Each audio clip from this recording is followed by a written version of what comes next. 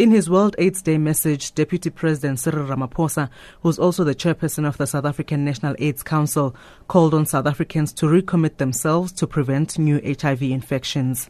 This is a time to remember those we have lost to the twin epidemics of AIDS and tuberculosis. It is also a time to reflect on the extraordinary progress that we have made as a nation in the fight against AIDS and TB. It is also a time when we recommit ourselves to the achievement of an AIDS-free generation. It's estimated that there are about 5,000 new HIV infections in the country each week. Last year alone, 270,000 people were newly infected with HIV, mostly young women aged 14 to 25.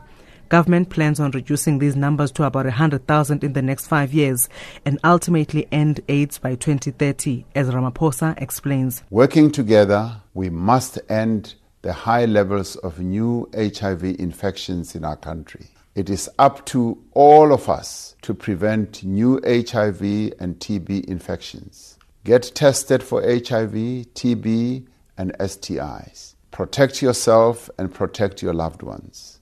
One new HIV infection is one too many. Let us all play our part to ensure that we end AIDS by 2030. The United Nations set the 90-90-90 target, which it believes is key to ending AIDS by 2030.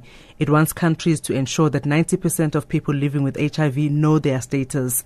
90% of those diagnosed with HIV are on antiretroviral treatment, and 90% of them have the virus suppressed. In addition, South Africa wants to treat 90% of all people living with TB. However, the Treatment Action Campaign believes government is being too ambitious, as General Secretary of the TAC, Anele Yawa, explains. It will be wrong for us to talk about an end to AIDS, whilst the state of the public healthcare systems in South Africa and elsewhere in the world is still broken. Yawa says the numbers look good on paper, but that's not the reality of people living with HIV. In Gauteng, people who were initiated on antiretrovirals were about 780,000. Out of that 780,000, I think about 75,000 of those people were lost on follow-ups. As much as we're talking about the target that we have reached, there are still gaps, and nobody is yet ready to address the challenges that we are still faced with regards to the ART program. Another civil society organization, the Thoyando Victim Empowerment Program, believes young people are getting newly infected with HIV because they've been neglected by government. Fiona Nicholson of the Limpopo-based organization says government is not doing enough to educate the girl child. A lot of girls do not know the definitions of rape. If they have a drink with their boyfriend and they end up being forced to have sex, they don't see that as rape.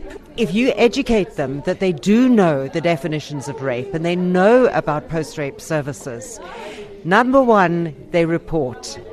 Number two, when they report, they get PEP, which stops them from getting HIV. And number three, they get EC, emergency contraceptives, so they don't get pregnant. On the positive side, though, Old Mutual Group says the number of claims for disability linked to HIV has dropped over the years, which means people are spending more time at work than at home sick because of HIV. I'm Tabile Mbele in Johannesburg.